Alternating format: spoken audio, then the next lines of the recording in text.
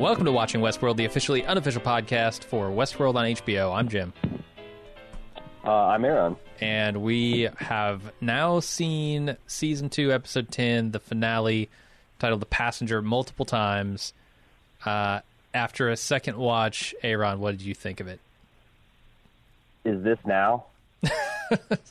I am assured by the heaps of exposition that this most certainly could be now. It is now. I don't see any widescreen bars in my vision, so I think it's now, and this is not a simulation. That's true. I'm broadcasting on location from Delos' newest destination, Beaver Island World. Yeah. Where the roads aren't paved, the electricity is scarce, and the Wi-Fi is scarcer. It's a relentless fucking experience, let me tell you. But I watched it a couple more times, and I found it a lot less confusing and more straightforward. It's just shot in a deliberately confusing and non-straightforward manner, and to essentially do what the entire season did, which is to hide a half a dozen reveals that would have made this all fairly elementary. Yeah. But that's kind of the whole thing that Memento did as well, and I didn't hate that. So I guess I'm struggling to understand why I feel like this was a flawed finale for an uneven season, other than I kind of suspect maybe that's what the consensus will settle on. It seems like it already is. What did you think? So it seems like the consensus is already forming around this being perhaps the worst episode of Westworld to date. Oh, wow. Yeah, I was looking at the Rotten Tomatoes scores. 77% on this. It's like damn near 20% lower than every other episode. So, people that might be a little bit of like a lot of fans that were kind of hanging in there being like, fuck it, after the finale. Yeah, so that's what I'm really worried about with Season 3 is that there's going to be a big ratings drop-off. Because this is a very easy moment for people to say, you know what? I didn't understand anything that finale was doing. I was confused the entire time. It's just not worth it for me. And just not needing to come back. Yeah, and there's I didn't see the Rotten Tomatoes score, but I did see that several threads on Reddit had made it to the front page where people were essentially complaining about various parts of the season, or saying that Season 2 was, even if you like Season 2, like it seems like a lot of consensus with Season 1 is better and more interesting. And I definitely, my gut feeling is I agree with that, but I don't know, because there's a lot of people talking past each other on Reddit, like, well, you're not smart enough to understand if it's confusing, versus, well, if the showrunners have to do multiple explanatory interviews after the season, how clear could it have been? And I just feel like I understood it. I might have a couple of questions, but you're supposed to going into a Season 3. If there were no questions, then what the hell? Yeah. But I didn't find it emotionally compelling. Like there were several characters last season that I was invested in seeing where they went and rooting for or rooting against. And outside of Maeve in the early going, which I think she kind of fell off ever since she's been half dissected for these last few weeks, and William, I found it very hard to connect with a lot of the hosts and guest storylines. And like, that's the thing. Like, if I don't care, like I'm watching just countless hosts get mowed down in this episode, but I don't care. Maeve doesn't care. Akita doesn't care. The humans only care so much as to get this thing shut down and wrapped up. And I'm like, there's a whole lot of apathy on screen. And the times where there isn't apathy, like when Akita is reunited with his wife, like it really connects and it starts working. But those moments are pretty few and far between. Anthony Hopkins, like, Bernard, when Anthony steps in and says, "I've already begun," like, that's a really good moment. It's a really strong moment. But there's few, like in a 90-minute episode, there were 2 or 3 of those, and I feel like that they needed to do more. They needed to do more. Yeah, I came away from this episode going, you know what? There were some very minor points of elegance in this thing, but compared to Season 1's finale, it's nothing like it. I mean, as far as just grace and elegance, in Season 1, that finale, I came away thinking, wow, they put a masterful bow on what was a potentially somewhat confusing season. told in a disjointed, timeliney sort of way. Season 2, I come away from going, man, they didn't even come close to sticking that landing, in my opinion. No, I mean, like, if you wanted to, I mean, I like I said, this reminds me a lot of season 2 of Mr. Robot, where I'm not even going to call it it's not a bad season of television, because I think Nolan and Joy were trying to do something very creative and swinging for the fences. I think it's like a creative failure, but one that had like 2 or 3 standout episodes. I'm thinking of the Kitsuya episode with the Kichita, like that. You can never take that away from season 2. And I thought the Jim Delos reveal, I'm all the way down episode was really good, and how it kind of like opened a lot of possibilities and interesting storytelling. But ultimately, I come back to this. Nothing at the end of this finale seems like they couldn't have done it at the very end of last season. Like at the very end of last season, Maeve had already constructed a body free of the explosive thing that they check, and she could have just walked out of the park, but she chose not to for her daughter, which is fine. But if you start really thinking about Arnold and Dolores' plan, like, why couldn't they just done this at any arbitrary point? Like, they needed to maybe you're supposed to really understand that they engineered the situation so they have a high-grade satellite beam that they can hijack after they murdered everyone to get the hosts in their fantasy world off of the island to Bernard's apartment. But damn, seems like you could have like maybe snuck out 1 marble a day for 3 years to accomplish the same thing. Sure. Yeah, no, I'm with you. I don't think this was nearly as good of a finale, and probably not of a season as season 1 was. But as we talked about, that's not. I mean, I don't want people to be like, "Oh, Jim."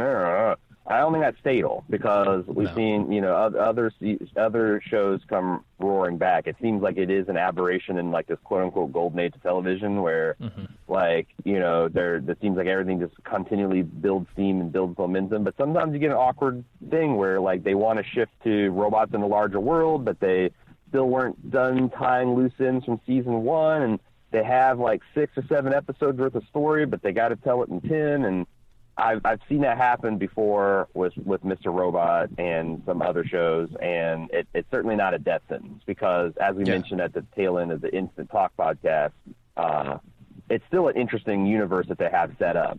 And the scenario at the end of this season is an interesting one that I kind of engaged in, like these robots trying to make it in the real world, a good and evil, a Magneto versus Professor Xavier, where there's shades of gray on both sides and mistakes have been made on both sides. That's a fundamentally interesting premise to me. Yeah, and also, the idea of maybe Dolores has gone too far in her maniacal rage to get some sort of revenge and take the world from the humans, and maybe she needs Bernard to temper her a little bit. And I think there are a lot of interesting concepts. Enough to know. Yeah, for sure. So yeah, I'm still excited about season 3. It's not like I think this is a bad show. I just think I just wish that they would maybe spend a little more time letting me question how I feel about the things they're doing and why, as opposed to trying to figure out what they're doing. That's true, because there's a lot of that's the other thing is like maybe a lot of this is just I just fundamentally disagree with their analysis of the human race. But it's hard because like I'm trying so hard to figure out the fuck what's going on and what they're trying to say, that like I don't have time to really think about, does this resonate with me? Is this describe the people that I know, or is this just like is Lisa and Jonathan telling a story about a bunch of asshole executives that they know and they rub elbows with, and it just seems completely foreign and alien to me? Okay, maybe we should. This is a very long episode, so let's get on to the recap now. All right, before we get to the episode discussion, I want to talk about stuff going on here at Bald Move. We're wrapping up with Westworld. We're even wrapping up with The Expanse this week. A lot of people have been wanting to know what we're going to do next. HBO has a little mini-series project called Sharp Objects coming out. That Jim, you want to talk about like maybe why we're excited about that? I'm just excited because Amy Adams is in it. Like, she's with a couple of movies that she's done recently, has become one of my favorite actors. So that kind of got it on my radar. And then the story seemed interesting. Yeah, it's got like this weird kind of like, maybe it's psychological, maybe it's supernatural. There's a little bit of horror and suspense to it. It's got an interesting pedigree. The writer, who's one of the co-executive producers, was the same person behind the Gone Girl book and movie. And yeah, like I said, Amy Adams was one of my favorite actors too. So we're going to be covering, that's an 8-episode run. We're going to be having day one coverage of it. And that comes out July 6th, right? The weekend after July 4th. Yeah, and I think our podcast will be out on the 8th, a couple days later. Yeah. So we'll be covering that next. And also, if you're an HBO fan, might be interested in this, we're doing our Game of Thrones Summer Season 3 rewatch. We were missing when we started covering Game of Thrones with Jim and I. I'd covered it since season 1, but that was with another show and another set of hosts. And they didn't get backed up in the Forge or Cradle. So we're backfilling our coverage for the first 3 seasons. We got one left to go, season 3. That was a very, very good vintage of Game of Thrones.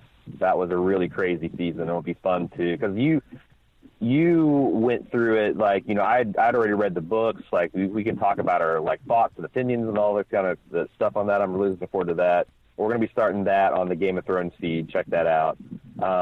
Then we also, if you're a Westworld fan, and I don't know why you'd be listening to this podcast if you're not, we rewatched the original 1973 version of Westworld in like an audio video commentary track that you can find on baldmove.com. It was a lot of fun to do.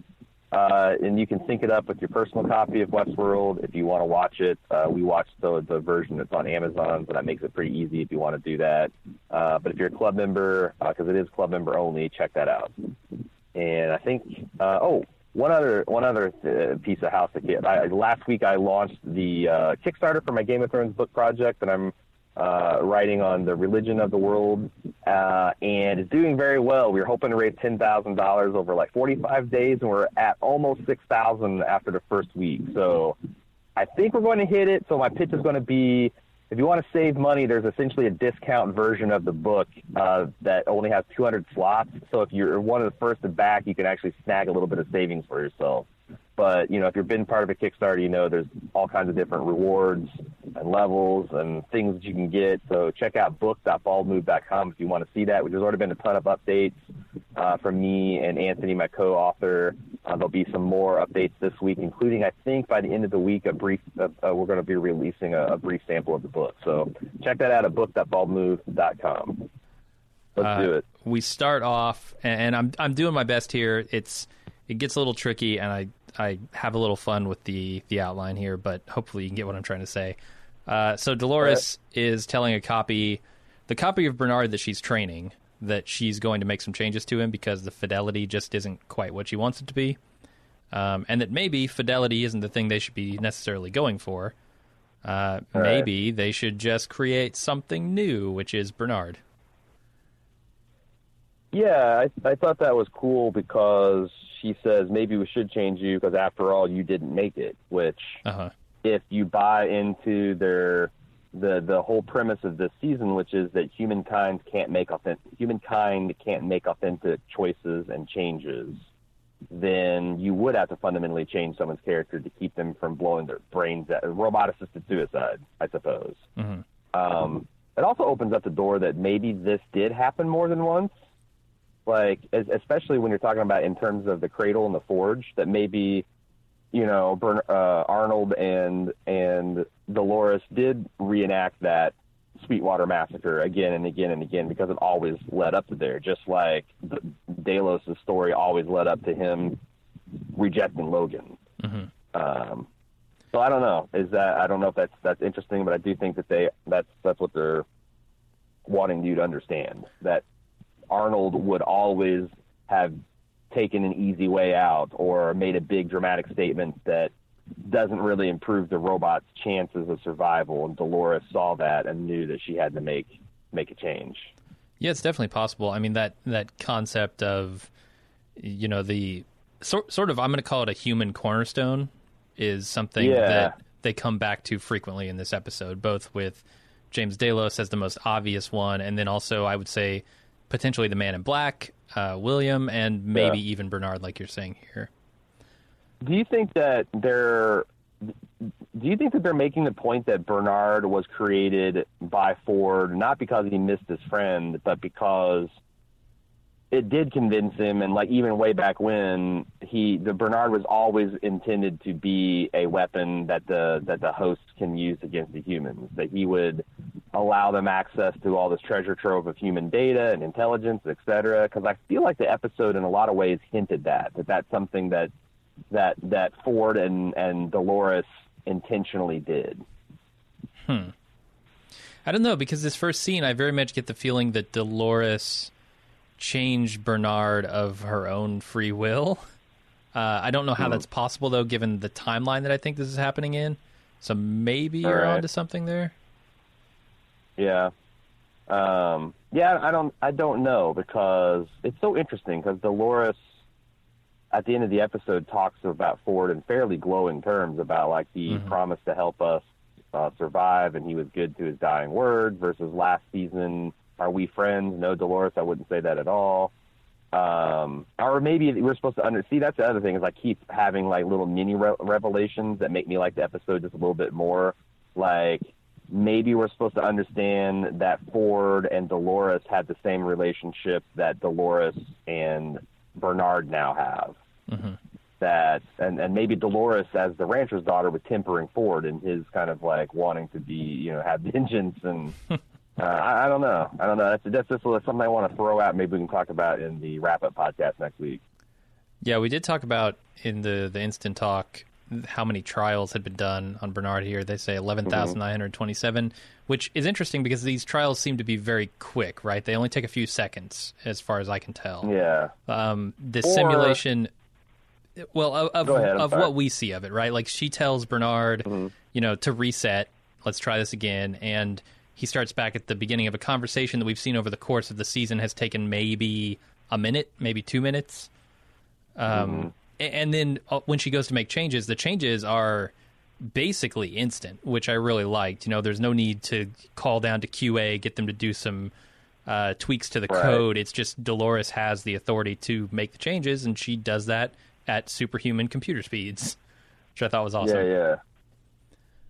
Yeah, I also wonder if we're supposed to understand something to the fact that this is a lot. Like, you think 12,000 trials, my God, that's so many.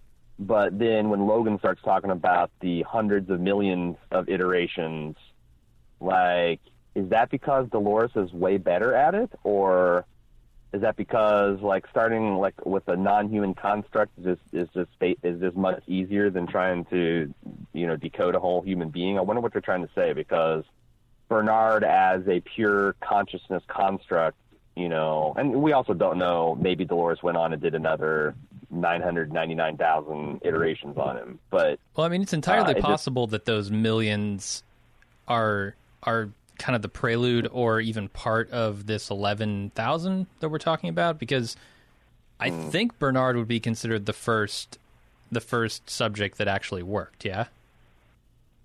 Yeah, but he's not. He's changed, so he's not really a human subject, and he never was a human. He wasn't a scanned human to begin with. He was something that Dolores reconstructed as a reference. That's true. Which that's the other interesting idea. The idea that you can make someone that will run. I mean, this is something we were talking about early in the season. You can, just by simulating their behavior, copy a person without actually copying a person. Yeah, and I'm not sure there's much distinction to be made there, honestly, when you're dealing with hosts who have perfect recall of their memories. Well, but I mean, it's like you can run them through a bunch of choices and say that they made the same choices that they made back as a human. But I'm a little skeptical of the idea that means you can run things forward and they're essentially the same person, because there's probably hidden depths in memory. Like the full brain scan, fine. Sure. But like when you're extrapolating from a person from like a mental photograph, even a perfect one like Dolores, you only get the snapshots the camera caught, right? Like, and we also, I think there's something to the idea where Logan said, I was first seduced by the stories they told them about themselves. and you think of how much of Dolores and Bernard's interaction was about his child dying, and, you know, like, was Arnold completely forthright and honest in all the dealings he had with Dolores? Like, that's why I'm like, I don't know whether they intend to explore that further on in other seasons, or that's just me going off the deep end with trying to think what they're trying to say about this consciousness. Yeah, no, I mean, it's an interesting question. I think that the episode is trying to say a lot of things about it, but perhaps that the scans ultimately became somewhat irrelevant. Like, I guess coming away from this episode, I didn't view it as the scans were the things that ultimately made the difference. It was more like the scans were kind of similar to the memories that you know, Dolores has of Bernard, where she can see behind the stories because she sees the actions of this person in perfect recollection. So, like, because I don't know what the brain scan is going to give you that just observing someone and their actions over the course of a million simulations wouldn't. I mean, I literally don't know that because the tech is unexplained, right? Like, right. And then so I have questions like, so let's say I go to Westworld and I go once for like 2 days, and, you know, whatever. Can they accurately simulate me from that small of a slice of data? Because I don't know. They've but now if they put the Halo thing, like, to me, I think that's critical because they're using it at the end to harvest the hosts. If it's just as good to put them in based on a simulation, then why does it matter that they have to get through there and be sucked in by the Halo that takes them to the Valley Beyond? They could have just been loaded up from their simulations, you know? I mean, shit, if you can simulate anybody, it's got to be a host, except for they make authentic choices and changes, and we don't. So maybe they're, like, actually harder to simulate. I don't know. This is one of the first questions I have, and we're only in the first scene. Yeah. All right, let's move on. Bernard makes it to the Valley Beyond, and he'll do that several times over the course of this episode. Dolores lays next to Teddy for a minute, then takes the bullet and his brain out of his head, and she rides off. She finds the Man in Black digging around in his arm, sabotages his gun, and tells him that he's going to help her get to the Valley Beyond. And she hands the sabotage gun back to him, and they ride off. At this point, I was questioning whether Man in Black was actually a host because he's digging around in his arm for a damn long time. I guess it doesn't necessarily have to be that he is a host in this scene because they leave it remarkably ambiguous as to when he became a host. Right. Because he's definitely a host at the end. I would say yes. But like, I still think that there's no way this guy could be human. He's been gunshot 5-6 times at this point, and every time it looks like he's on death's door, he just stands back up. Like, he struggles to his feet in this scene, Jim. Yeah. Then rides off the horse like a badass and wins a shootout against armed-trained mercenaries. Who have cover, and he has none. Yes. We'll talk about that. Yeah, so, like, to me, he's got to be a host. He's got to be a host. And he's digging his arm. He doesn't find anything because he's programmed not to see it. You know, that would be job A1 is, like, you know, these replicated guests can under no circumstances ever realize that they're, like, if you showed them a brain scan of their marble in their head, they'd be like, looks like nothing to me. I mean, right. They've taught us that. So, like, him digging in his arm and finds nothing seems like, you know, it has as much value as, like, Mal's totem from Inception if someone else had handled it. Like the whole point of it, it's a touchstone that only the only you know, so that you can verify that you're real and not in a dream. And how would the Man in Black ever have one? Because he could not, you know, like we saw. They even played in this episode where the host can see things that the humans can't, and vice versa. Yeah. I guess that's the first time we've ever seen that. Usually, it's the humans can see something the host can. But now the host saw that giant rift in the sky and the Great Valley Beyond, and the humans couldn't. So yeah, I don't know. And that's just like one. He's got to be a robot. Go ahead. That's just one ingredient of this whole thing that makes me start to say the stew is very confusing, or the stew leaves open so many doors of possibility that I don't even want to go through any of them because especially I don't know. It just starts to annoy me at a certain point. No, yeah, because especially someone has to tell me what would be the difference. Like if the Man in Black was a host from the time he woke up at the gala, or from the time his wife was suicided, or from the time William first stepped out from the foot in the park, or from 1,000 years into the future, what difference does it make to the story I just watched? And if you can't articulate that, then I don't care. Yeah, that's fair. It might not even be a question worth asking or worth answering, honestly. Right.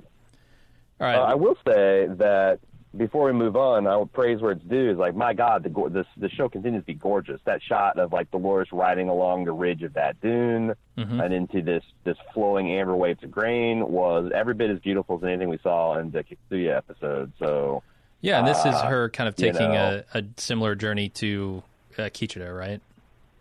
Right. Like everybody has to go through this journey, and I thought that was kind of cool. And we also found like they confirmed that the Man in Black's daughter is dead, unless that was a host daughter. Right. Which I don't think it was, but we could talk about that at the end.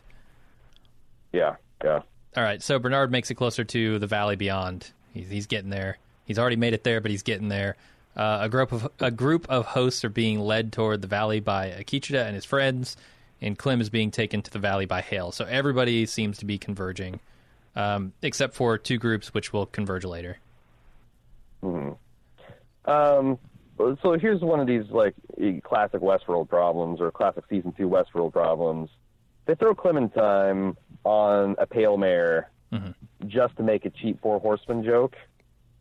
But then they have Hale as Dolores, as Hale in the buggy saying, "Step on it.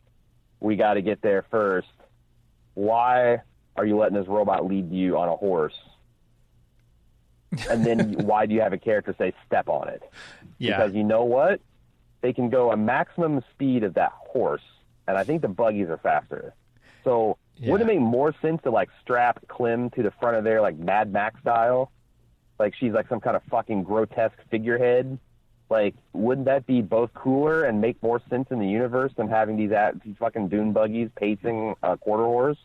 I think that would be really cool. Yeah. But they needed to make and then I was also reading this interview with Nolan and Joy, and they're patting themselves on the back about how proud they are that they trust their viewers to be smart and like. They don't have to explain everything. Like, oh, really? Then why all the gratuitous, like if you're going to make a sick Four Horsemen joke, why do you got to call it out literally the next scene? Dude, and it's not, I mean, the amount of exposition, just pure exposition in this episode is grotesque. I mean, there is an entire scene with Ford and Bernard that I'm going to shit all over that is just exposition telling us everything we saw in the previous scenes. Don't fucking tell me you trust your viewers and then put that scene in the episode. Especially since this is a Nolan trademark. The brothers both do this. Like they are like there's not a single film that I can think of that doesn't have just a ton of exposition in it. Yeah. And usually because they're building these wild rules, these wild worlds with these like complicated rules that they have to teach you before any of it makes sense, right? Which is fine. But I feel like that shit should have got done in season 1, and we shouldn't be still doing it. And I think a lot of it is because they're breaking their own rules a lot, and making things like, oh, people are really dead. Oh, maybe they're not. Oh, maybe they're backed up. Oh, you can look at the marbles. Oh, they're still in the simulation. Oh, they're living in the Valley Beyond. Oh, like, you know, again, at some point, like, life and death have to mean something. And at the end of season 2, I still don't know what it means. That's fair. They've gone back on that promise of true consequences for the host and now we're not even at the host consequences. We're at anybody's consequences, you know? Like, it means nothing for a human to die because they can simply be brought back as a host. Right. And like Dolores at the end, she's talking about how like it's all touch and go. We could be snuffed at any time. I'm like, can you? Like, what does that even mean? As long as someone remembers you, you can be brought back. And like, you know, now that you're out in the real world, like job one is to put this shit on the Pirate Bay or whatever. Call it, Right. super hot Anthony Hopkins sex tape XXX, and it'll be distributed everywhere, and then you'll live forever. Like, yeah, I'd download that. I don't think I would, if I'm being honest. All right, we move on to the next scene where the tech working on Maeve decides it's time to kill her and wants to make it painful. However, it becomes painful for him once Maeve takes control of some nearby hosts and has them kill him, and the hosts go to work patching her up. Right, because this guy has to be a sociopath, because there can't be any good humans that work at or that have any misgivings or qualms other than Stubbs and Elsie. Right. Like, get the fuck out of here with this guy. Yeah. I mean, it actively fine. makes his work harder to have a host squirming and skin, like when he's just like, so he's doing this just to get off on it, and it just, I don't know, it took me out. I thought it took me out of the moment. But Right. It gives an excuse to butcher another guy, and we don't have to feel at all bad about it because he was about to do it to Maeve. So, yay. Okay, let's move on to Hector, the Double Dragons, Felix, Sylvester. They're all going through the halls of the Mesa, and they find Lee, and he explains that he tried to save Maeve, but he couldn't do it, so Hector springs into action to finish the job. Before he can get very far, a stampede of bison under the repaired Maeve's control charge the security forces, killing them. This is where the falling bison from the intro comes in, yeah? Yeah, except for it's cows. These were just plain old cows. These are plain old bison, cows? or I Oh, guess that bulls. sucks. I'm going to call it right now. They shouldn't have showed this in the trailers. They should have let the scene play out. It would have been much cooler, Like, yeah. I honestly think that there were some actionable offenses created by the marketing team of HBO this season, and a lot of them should be reassigned to, I don't know, AMC's The Walking Dead and Fear the Walking Dead. Just Oh my who the God. fuck cares? I Because, think they need to... this is a moment that kind of got robbed because we were all expecting it, and it's the very last episode of the season, so you knew it had to be there. So, But it was cool. Yeah, mechanical bulls running roughshod over these dudes with the P90s. I mean, this is cool. this Pretty is cool. the kind of threat that I truly believe, no matter how smart you are as a security force, you're not going to resist. You know, like you can Right. make your security forces as smart as you want. Maeve controlling. I don't even know how big and heavy and unstoppable these things are, but they're basically tanks rolling in through Right. these halls. There's no way the security force is going to stop them. I wish they would do this more often and less of the security's just dumb and bad at their jobs. Agreed. Because you could see, like, if you could have who's the guy from fucking Die Hard, John McClane. You got John McClane in that hallway with the P90, and he's still getting gored by a bull. Right. You know? Right. I don't think he gets. I don't think he gets to a ventilator shaft fast enough. Yeah. So he died with his shoes on, and I agree. That's the other. I guess we can talk about this at some point. Is I do think that the action in general this season was god awful, both in execution and motivation, in any kind of emotional grounding, and this scene wasn't. So Yeah. But it was the impact was blunted because I've seen this 20 times. That's true. And now I got Yeah. to see it in context. All right, we move on to the Man in Black questioning what the hosts are looking for, and Dolores tries to set him straight by telling him that they each want to destroy the other. They both kind of want to destroy the park, though Dolores wants out of the park into the real world. I think I'm not clear exactly, like, so I guess the judgment that the Man in Black was trying to appeal is the idea that humans have free will. Yeah. That they do have choices. They're not just a sort of vanilla folder report that can be spit out. But then at some point, did he feel like he was losing that, so he had to destroy it, or I'm not quite sure his motivations for. Can you articulate the motivations of William for wanting to destroy this thing in the park? the reason why he wants to prove that he has a choice.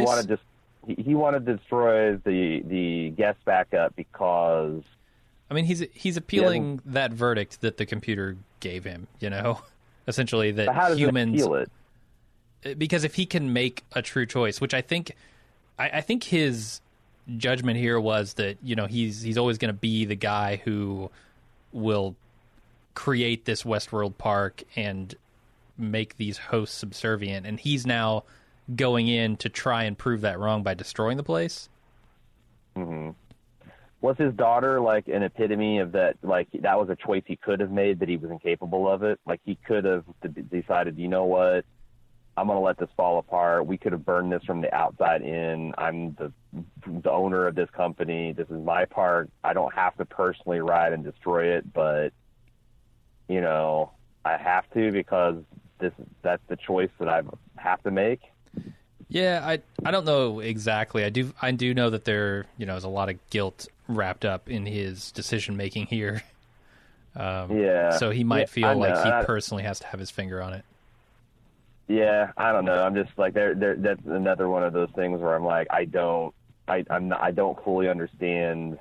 I'm with you. I don't fully agree or understand what they're saying about the plight of humanity here, but. Mm-hmm. I mean, this episode, they make it sound like it all comes down to choice, but how does that factor into all of the other decisions that he made, or if you're going by that, didn't make throughout the course of this season?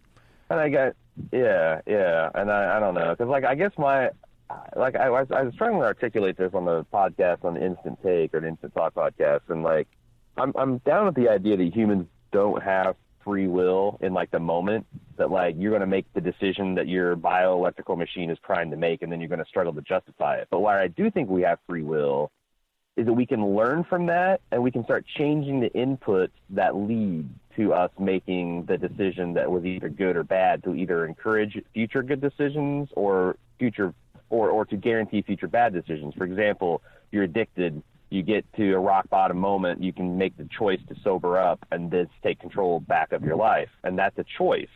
I think. Or if you have an uncomfortable interaction with a coworker or a friend or a relative, you can make the choice to be like, you know what, I'm going to really understand what led to that breakdown happening and try to avoid it in the future. And that will actually have an effect. So in the moment you can't change anything, but long term you can. That's the way I guess I interpret the whole free will thing. This show is just no matter what you do, no matter how many changes you make, you're always going to turn your back on your addict son when he needs you most. Right. No, it presents, in my opinion, two opposite thesis here, which is that humans are always going to follow those almost predetermined pathways like James Delos, and then they also present you with the counterpoint, which a lot of people are pointing out is Lee, whereas Lee went from a guy who was completely self-serving in every way and just weak and cowardly, and then turned into this person who would sacrifice himself to save Maeve. So I don't know where the show wants to land, or if the show even wants to land. I feel like it wants to stay in the air. Yeah, they're showing a bunch of contradictions that, and then the other thing is I mentioned a couple episodes ago is if they're copying the people going to Westworld, they're only copying the richest, most affluent people because they've made it clear how out of reach it is for even the people that work there, to go to Westworld. So maybe they're also saying something shitty about rich people. Mm-hmm. Which, fine, to a point, but I don't even agree that I don't think that every person with $1 billion in their bank account is a monster or the same kind of banal evil person. So I even self-selecting from the most rich and powerful segment of society, I think you're going to find good and evil in fairly mixed proportion there. Yeah. But we'll see what they do with that concept, I guess, in season 3. Mm-hmm. So we move over to Bernard definitely getting to the Valley Beyond in this scene. But before he can enter the forge, he's approached by security goons, and they're taken out by Dolores and the Man in Black, who just ride straight at them, firing pistols. Completely outside of any sort of cover and manage to take them out unscathed. And the Delos forces have cover, and their heads are sticking out. Automatic rifles. The automatic weapons to take out the horses underneath them. Nope. Like, horses are big targets. You can hit them pretty quick with a 50-round clip that fires 1,000 rounds a minute. Yeah, it's a fucking joke. It's a joke. It's a joke. Like, The at this point, I feel a joke. I feel like it's a literal joke. Like, they're putting a joke that they came up with on screen, in that no one can, like, it's the Stormtrooper joke, and it's just 50, 40 years old. Or maybe the troll, like, because maybe that like Lisa and Jonathan hate violence secretly, and they want to make ultra violent stuff that people just can't enjoy. Huh. Like, okay, I guess I'm seeing people being butchered, but there's no point to it, and it's kind of dumb, and it doesn't make sense, so, like, I can't take active pleasure from it. The only thing I can take active pleasure is, like, the ideas and concepts behind it, in which case, why do we need the violence at all? Like, if it turns out, like, that's kind of bravo, but on the other hand, fuck you guys, too. Because, I would like to enjoy all aspects of your show. Yeah. So the Man in Black doesn't recognize Arnold until Dolores says it's someone he's been looking for years now. And she tells William and Bernard that he was created by Dolores. We kind of are seeing this through flashbacks, I think. William notices the doors that are open and decides to kill Dolores, but the gun explodes in his hand thanks to her sabotage. Dolores takes Bernard into the forge, and he flashes forward to... Bernard loses the goal of the Valley Beyond. He's not quite there yet. He's being dragged there by Strand, and after Stubbs leaves to track down some human signals, they load Bernard in the boats, and he finally does make it yet again to the Valley Beyond.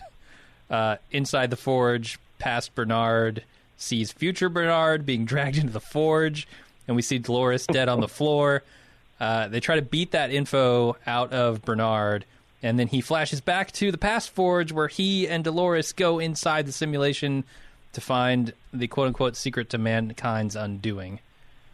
Christ Jesus, this is a confusing mess of a scene. Well, at least to describe. His memories are de-addressed. His memories are de-addressed, Jim. You want to feel the same confusion Bernard does in these scenes. Yes, I suppose so. Yeah, okay. No, I mean, they're really just fucking with the timeline here, and it's hard to keep straight, especially when they show a couple of Bernards in the same scene looking at each other. And I mean, I got it. It was just like all my mental effort for the scene was spent on figuring out what was happening as opposed to why it was interesting and what they were doing thematically with stuff. Right. Also, the final time I want to ask this question this season, how many times does it take to shoot a host to death? 102. Like, wait, no, I have the answer. 11,927 trials. I mean, you know what I'm saying? Like, Dolores got shot 5 times here with no ill effect. Because, and I get it, she's woke and she doesn't want to die. But Maeve gets shot twice, and she's equally woke and equally motivated not to die. And Clem, who is essentially just death incarnate, takes 2 shots and goes down. Like, none of this makes sense as consistent. And it really is frustrating because I don't know whether, like, as I'm watching a scene, I don't know whether I'm seeing a character's death scene or a character's moment of defiance or a character's moment of utter defeat. And it's kind of like, it's not exhausting. It's just like, if you know, like, if you knock a person through the ground and every time they try to get back up, you just knock them down again, pretty soon they're going to give up. It's learned helplessness. I'm approaching the point of learned helplessness with this show because I can't quite get the language of permanence. It doesn't seem like there is one. And that's fundamentally they're going to have to move away from that conceit sooner or later, I think, because it just seems like it's storytelling poison. Yeah, and I don't really think it's necessary to have that in a story that is so epic like this one. You know, I mean, there are a lot of different concepts going on. There's the concept of virtual reality, the concept of artificial intelligence, the concept of artificial intelligence with scrambled memories, the concept of playing with the timeline within the structure of the show. There are so many things that keep you off of your firm footing that adding this kind of thing makes it even harder. And honestly, I'm with you. I feel a huge amount of fatigue just simply trying to grasp the rules of this show. Right. So I do want to shout out the music when they're going to the valley, and one of those times where they're taking the cool boat ride through all the canyons. Like, it was really, like, I don't think I've heard anything Djawadi's done that's in that kind of like almost Trent Reznor-ish electronic industrial vein. I thought that was really cool. Yeah, I think those shots are beautiful too. Like, and just the landscape, you know, really they're pulling up on these white rocky beaches. Going through the canals was gorgeous. Yeah. Yeah.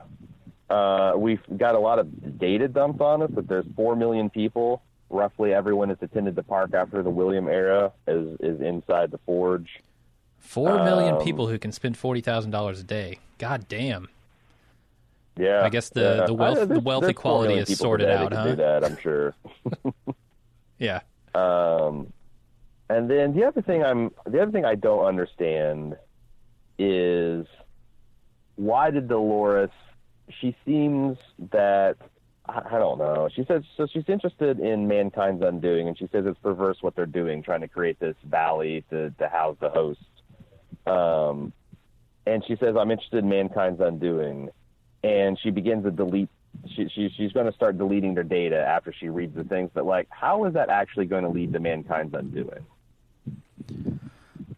Like, this research is what it is. Like, if you would have shot every last one of the Manhattan Project scientists back in the 40s, how much would that have delayed the nuclear bomb? 6 months, a year? No, that's a fine question. I want to say that, like, it's... Yeah, I don't even know what her plan for escape here is. Right. That's the most confusing thing to me is that, I mean, I guess you can hand wave it away and say that Ford is behind it all and that he's orchestrating this and he knows Bernard will kill Dolores and that she'll get a new body and she'll be able to sneak out of the park. But from her perspective, what does she think her plan for escaping this park is? To shoot her fucking way out? Like, to pull up with a 6-shooter and take everybody out and get on a boat and leave? I think you're supposed to understand that Ford and her have run enough simulations that they know exactly what's going to happen down to the satellite link that they're going to need to shoot to Arnold's private satellite that beams down to his bedroom. Like, the only wild card was Bernard himself, because he's the only one that can make an authentic decision. And I think that came very close to screwing up her plan but on the other, But he's part of the plan. He's part of the plan. He enabled the plan. He created the plan. Right. Because they make that pretty clear too. Like I said, broad strokes, I understand. The finer points of like the motivations and what was the actual plan? If we shot this in chronological order and we had to tell it conventionally, what did Dolores hope to achieve? And, you know, I don't know. Like, why was destroying the cradle so important when it seems like... Because they also played fast and loose. Let's get into the next scene, because if you got other things you want to talk about, but I feel like I want to start trampling on the next part of the outline. No, let's do it. Okay, we're inside the Forge. Bernard sees James Delos' simulation both at his baseline and what I'll just call all the way down. He's treated to a lengthy explanation of how the Forge solved the problems associated with getting humans to pass the fidelity tests. Short version, they dumb down the simulation because humans don't truly have free will. They never change. They know this because despite the stories that he tells of his love for his son Logan, James Delos' pathway always leads him back to a specific moment where he refuses to help Logan in a time of need, leading to his later overdose. I think that's the whole scene there. Yeah. Let's start there, I guess. Okay. Really hard to sum up. Holy shit. That a million different pathways, and they all lead to him telling Logan to hit the bricks when he says, "I want to get clean, Dad." I mean, I guess I buy it in the context of the story they're trying to tell, that this is essentially the human cornerstone. And because we can't reprogram those cornerstones, we can't change. Yeah.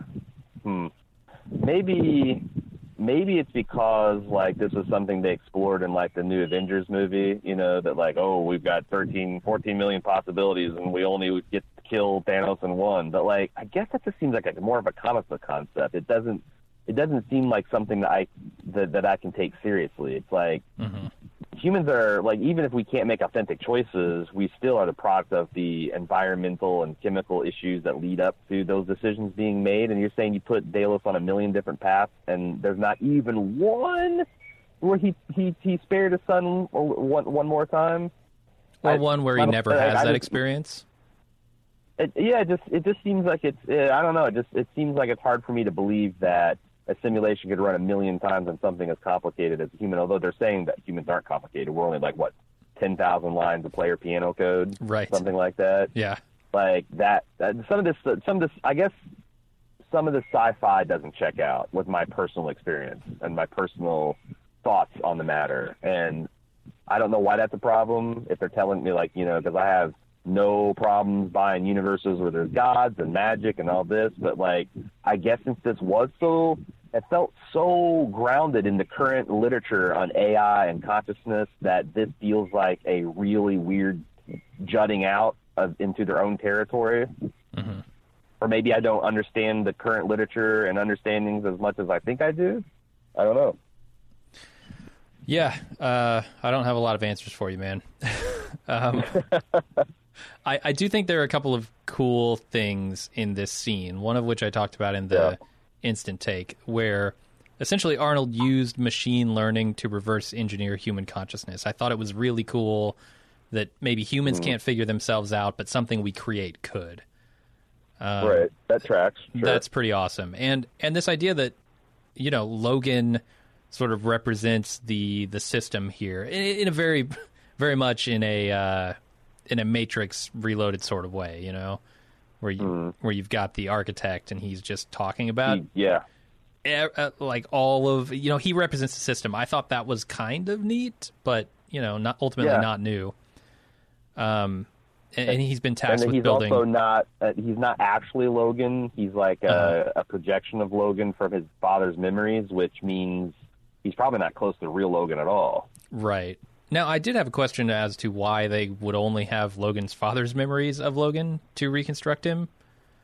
Right. Because we know that William met him. William has memories of Logan. Get those in there, too. We know that he met with Angela and Akecheta, and, like, many of the hosts would have interactions with him. So, what about their memories?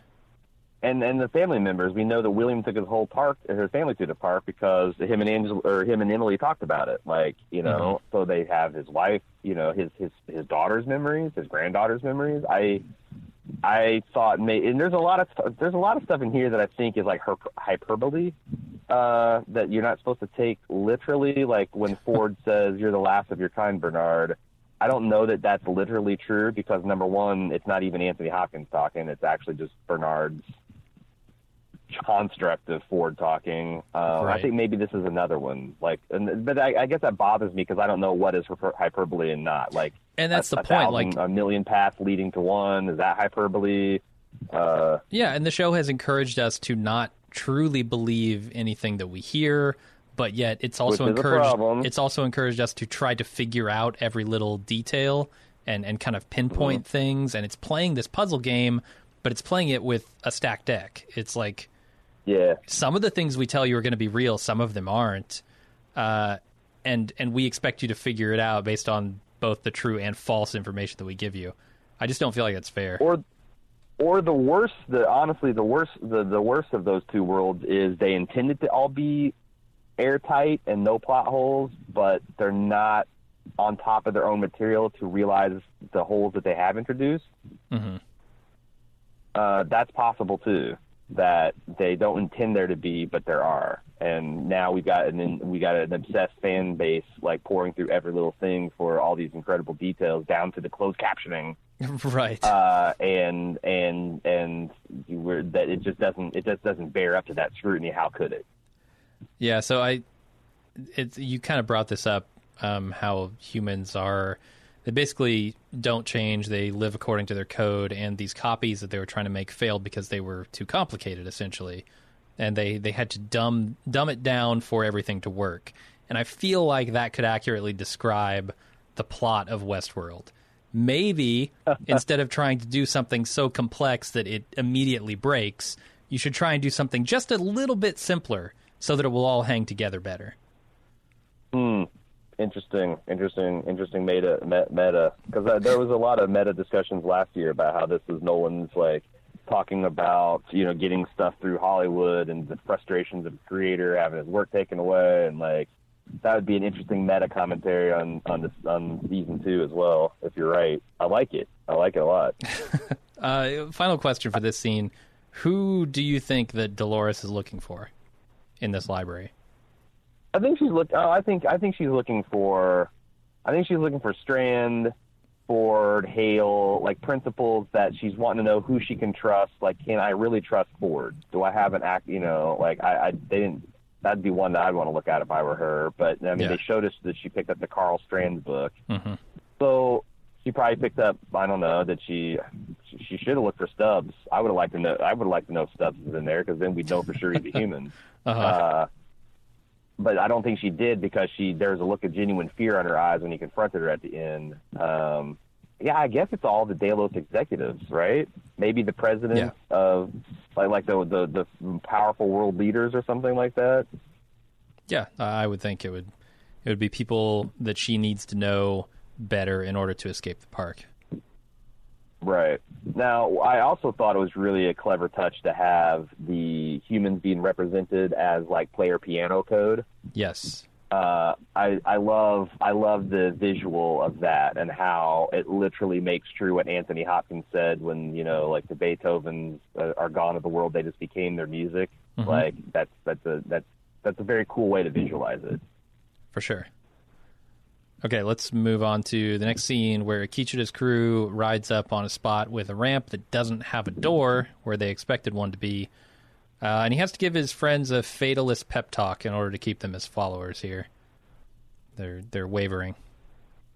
Yeah, but I thought it was a good moment. Like, he had a good response. Like, hey, you know what? We've died countless times. If we die here, at least the story is our own. I thought that was a pretty... This idea of humans and hosts as, like, writing their stories, like the choices they make as stories, has been, imprinted all over this episode. Yeah. There's before we go on, I want to back up, like, one scene when we're still in the Forge. Because here's another thing that, like, I don't know how it sits with me. That Logan, the architect Logan, says that, they had this clone people, soft and hard. Like, the soft ones are easy because they just have their love and their pride, but there's exceptions, like the irredeemable William, which I thought was interesting. But, like, what do you make of that? Like, soft people that believe in things like family and love are, like, just simple and easy, and, like, there's, like, this, like, I don't know, bigotry towards good people in this show. Like, they're just like doofuses, and I as a basically good person, I don't know how. I don't like that. I don't, like, what? Like, seriously, you can't find, like, in altruism, which is in itself kind of a weird little paradoxical riddle. You can't. That's not hard to figure out. Seriously, like, it's just the weirdos like William, like these narrow slice. Like, that's the other line, like, oh, most consciousness states are insane. It's just a narrow band that we consider. Like, oh, fuck yourself. Go fuck yourself. Come on. If that's true, like, does Nolan and Joy really believe that 99% of humanity are insane? Is that a belief that they're really promulgating in the world? I can't subscribe to it. Or if they're just writing characters who do, or... Right. Yeah. I mean, there's a fine line sometimes between... writing a character that believes something and actually believing it yourself. Right, yeah. But, I don't know where to pin them on this. Well, I mean, that's what I'm saying. Like, the show itself seems... Because, like, think of all the humans that you could describe as good. Like, I can think of Ford, maybe, although he's complicated. Elsie, although she ended up betraying, but for probably good reasons. Who else? Felix, Lee, who's also complicated. You think of, like, the hundreds and hundreds of humans that we've seen that are just shitbags. Yeah. The proportions just seem like it's pretty clear there. All right. Yeah, well, maybe if we ever have the chance to talk to them, you can ask them that tough question. Yeah, I'm sure they would love to have it be interviewed by us. All right, let's move on to Maeve's crew riding toward the valley. They're driven up on by security, and they're pinned down. And Hector's about to make a valiant last stand, but Lee pulls him back and decides he wants to deliver the speech that he wrote himself. And as the others ride off, Lee sacrifices his life for, well, nothing really.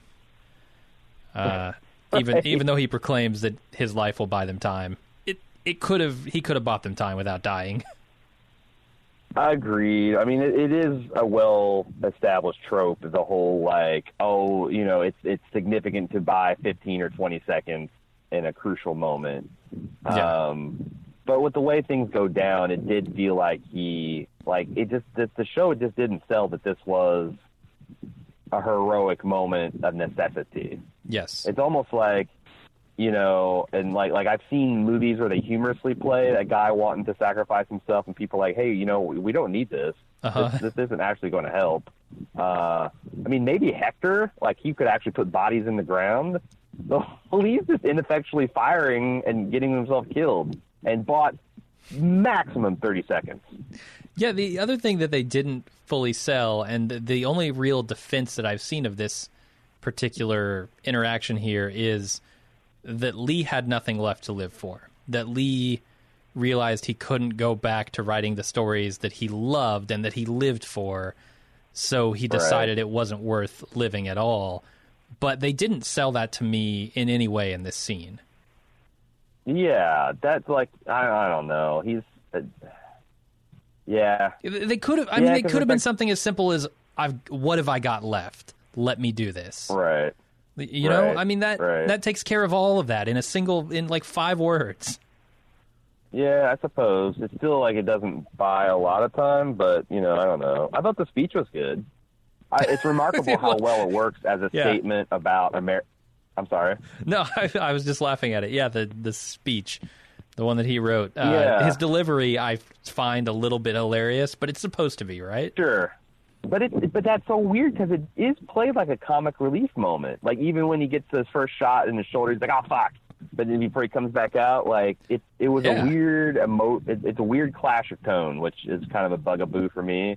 But I thought it is a good speech, and it works great for, like, in universe, because it's Hector railing against the law, who has essentially killed all the Indians to make the way for the land that they're owning, and it also is a perfect analogy for Westworld and how that world was built, and and then he dies like a goofball. As one of my favorite characters in the entire show, maybe my favorite, I'm satisfied with the way that Lee went out on almost every account, except for the necessity of it. I didn't think it was a necessity, and therefore it felt like a waste. Again, even though everything else around it was so, like, perfect for Lee.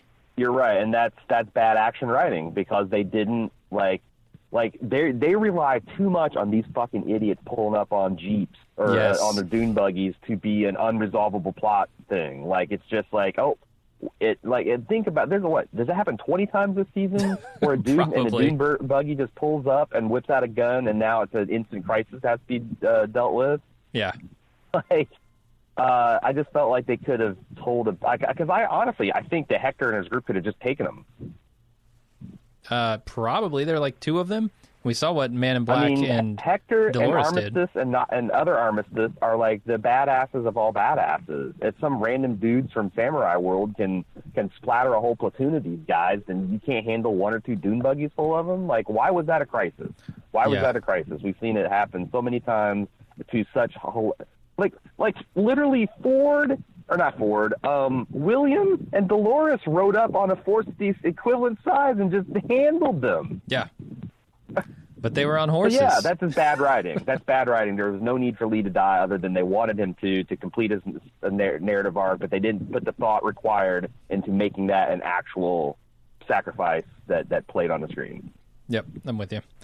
All right, let's move on to Dolores browsing a library full of human psyches, let's say, while Bernard learns that he created a place that I'm calling Eden, because that's the way it's described, that the host could go to in order to be free. And the door that leads to Eden is opened as Akichita, Maeve, and Clem all converge on it. The humans can't see it. Would you say it's just east of Eden? I didn't have a compass on me at the time, but perhaps, yes. The humans can't see it, but one of the Ghost Nation goes through. His body dies, but his mind lives on in Eden, and Dolores exits Eden to shut it all down. Or, sorry, exits Eden? My notes are all fucked up.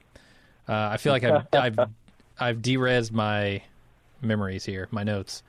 Right. Yeah, so she tries to shut all of it down. She views it as just another gilded cage, so she starts the procedure to flood the whole facility, and she tells Bernard that she wants the humans' world, the real, the irreplaceable world, which they've been denied. Mm-hmm. She then smashes the controls to, I guess, confirm her decision, but too bad that the Bernard can literally just step to the next terminal and undo it all. Yeah, I mean, it was weird. I'm not understanding a lot about the purpose of this. Like, I guess... Yeah. So it says she's erasing human history, but she's deluded. That's crazy. There's only 4 million copies here. There's like, what, 10 million running around in the real world at the time of Westworld? Uh-huh. I don't get it. And especially since she's destroying the host world too. Well, she wants to do that. Mind. Yeah. So she changes her mind by the end of the episode, which is something that hosts can do. So fine. But what was her original plan if Bernard didn't kill her here? I mean, her plan seemed to be... Maybe Bernard had to kill her so she could change to give her the input to make her change her mind so that the other hosts could live. Yeah, I mean, I don't know how much of this is pre-programmed by Ford and how much of this is a genuine choice, but like, right, it becomes clear to me that Bernard resurrected her as that sort of a way to give her a choice. You know, like, I mean, they make it explicit at the end. They essentially say, have Dolores say, "You gave me a choice, and I gave you a choice." Right, the beautiful gift. Right. Yeah. So I don't know how much of that is pre-programmed and how much of it is predestined. Mm-hmm. But I do agree largely with Dolores' take on Eden, that it is simply another gilded cage. Because the moment they introduced this concept, I was like, how is this in any way protective for the host? Because it can simply be shut down with the flip of the switch. And that's why I'm saying, like, I think Bernard's plan was to eventually get him off the park. And it's probably, you're supposed to assume that it's a convoluted simulation strategy that they simmed out to get to do this, because you're right. As long as they're connected to this stupid host project, like somebody, like maybe it's tomorrow, maybe it's a month from now, maybe it's 100 years in the future, someone finds out about this hidden, code inside the Immortality Project. Yeah. And kills it, or they defund it, or Delos goes out of business, or they decide, hey, this is a great test. We want to make everyone immortal, so we're going to go big scale, and this thing gets obsoleted and shut down. Like, it's a weird deal. All right, we go to Maeve, who can't find her daughter in the sea of hosts that are entering the door to Eden. And she does find Clem, though, who rides through the line of hosts, setting them upon each other as she approaches. Maeve's crew tries... After a long, dramatic pause, yes, when she crested the hill, so the camera could just drink it all in. Drink all the pale mare horseman glory in. Yeah, I did kind of like the delay as she rides through the crowds. Like, she's leaving this literal trail of destruction behind her. I thought it was pretty cool. Sure. Yeah, no, it's like I have no problem with, I guess, how it works. I mean, I have the same reservations of, like, I don't know why they couldn't just do like a shutdown and erase subroutine if they have access to like the admin levels of the hosts, or why I have to be like just tear each other's throats out, because what is death? What actually kills a host? I still don't know. Right. But it is that, like, it ties into like the Judas Steer stuff. It ties into the blue tongue fly contagion, because it looks like a slowly spreading contagion throughout the host. It does a lot of stuff. But then Maeve screams, "Run!" Yeah. But why? Why? Couldn't she just stop she everyone? Just do her Neo hand right then and there. She has not had the proper motivation, I'll say. I guess, like, she needs to suffer. Like, is that the thing that she still has to suffer? Is that why she could, like, make the cow stampede because that dude unblocked her pain receptors? Like, I don't know. I don't know. I don't know. They do try and outrun Klim, though, and then they try and kill her, but nothing is stopping the spread of the virus, not even killing her or knocking her off her horse. And then Hector stays behind as Maeve runs off to find her daughter. Right. What's the mesh network doesn't affect Hector and Armistice? Doesn't seem like it. Because they're woke? Maybe, or perhaps they have the protection of Maeve. I'm not certain. But you are correct. They seem unaffected by it. Yeah. Or maybe it doesn't matter if they're affected or unaffected. They're simply staying behind to cause, like, to fight for Maeve. Like, they know they're going to be forced to fight, but that's what they would do anyway. I don't know. I see. I guess, yeah, it isn't clear whether they are, they're just in a general melee getting torn apart. So just like every other host, yeah. Just like everybody else, yeah. Fair point. All right, William wakes up with a blown-off hand, and he heads into the forge, loading his gun in the elevator as he goes. None of this is... We understand that none of this is real, right? None of this is real? Him going into the forge and riding the elevator didn't happen because we later see him loaded up on a medical bay being evacuated from the park. So, like, this is from the same timeline as him stumbling at the end of at the post-credit sequence? I want to say you're right, yes. Okay. Because I think that's what I gleaned from a lot of these post-interview stuff with Nolan and Joy, that, like, everything that happened after his hand got blown off is something that happened way in the future. I do think it's all really happening, but yes, I think it takes place a long time in the future. It's really happening, but it's like you understand it, just like there's a scene at the end where Bernard thinks he is doing a fidelity test with Dolores in the simulation, but then the camera pans behind his head and you see that he's sitting naked in front of her and she's wearing her modern chic clothes. Like, that was one scene. It's just Bernard's point of view changed. And I think William, by the end of the episode, when he makes it into the bowels of the forge and he sees it's all dusty and corroded and all like that, you're supposed to realize that that's the way, ever since he got up off the ground and bandaged his hand, that's the way things have been. It's just that he can't see it because he's caught up in his own reality or some shit like that. Okay. Yeah, I think you're right on that. Because otherwise, this thing just goes nowhere. Like, him going into the elevator and going to the cradle just doesn't go anywhere other than his future interview with Emily. Right. That's the part where, in my mind, it connects James Delos and William in that sort of, like, human cornerstone kind of way. Like, your path always leads you to this point. And I thought that they were doing the different time periods, because I thought maybe this was happening in the past. The past from the perspective of future William, who is reunited with his host daughter, and that they showed that what they describe as a very long time between what's going down with Dolores and stuff, and what's and the interview with Emily. I thought that was meant to show that his path has been recreated so very many times in that interim, and that he always ends up in that room with James Delos, or in the room that he was in. But I don't know, it could be just all in the future, and none of that applies. No, I mean, I guess it's odd that they would show him going into the elevator and going down, but then the next time you see him, he's all bandaged up and in like a cot, ready to be carted off the main island. Which I guess implies that he is human. Like, he can't possibly be a host. He just survived a whole bunch of gunshot wounds with the help of the med pack. All right. Well, let's, I guess, talk about that stuff more.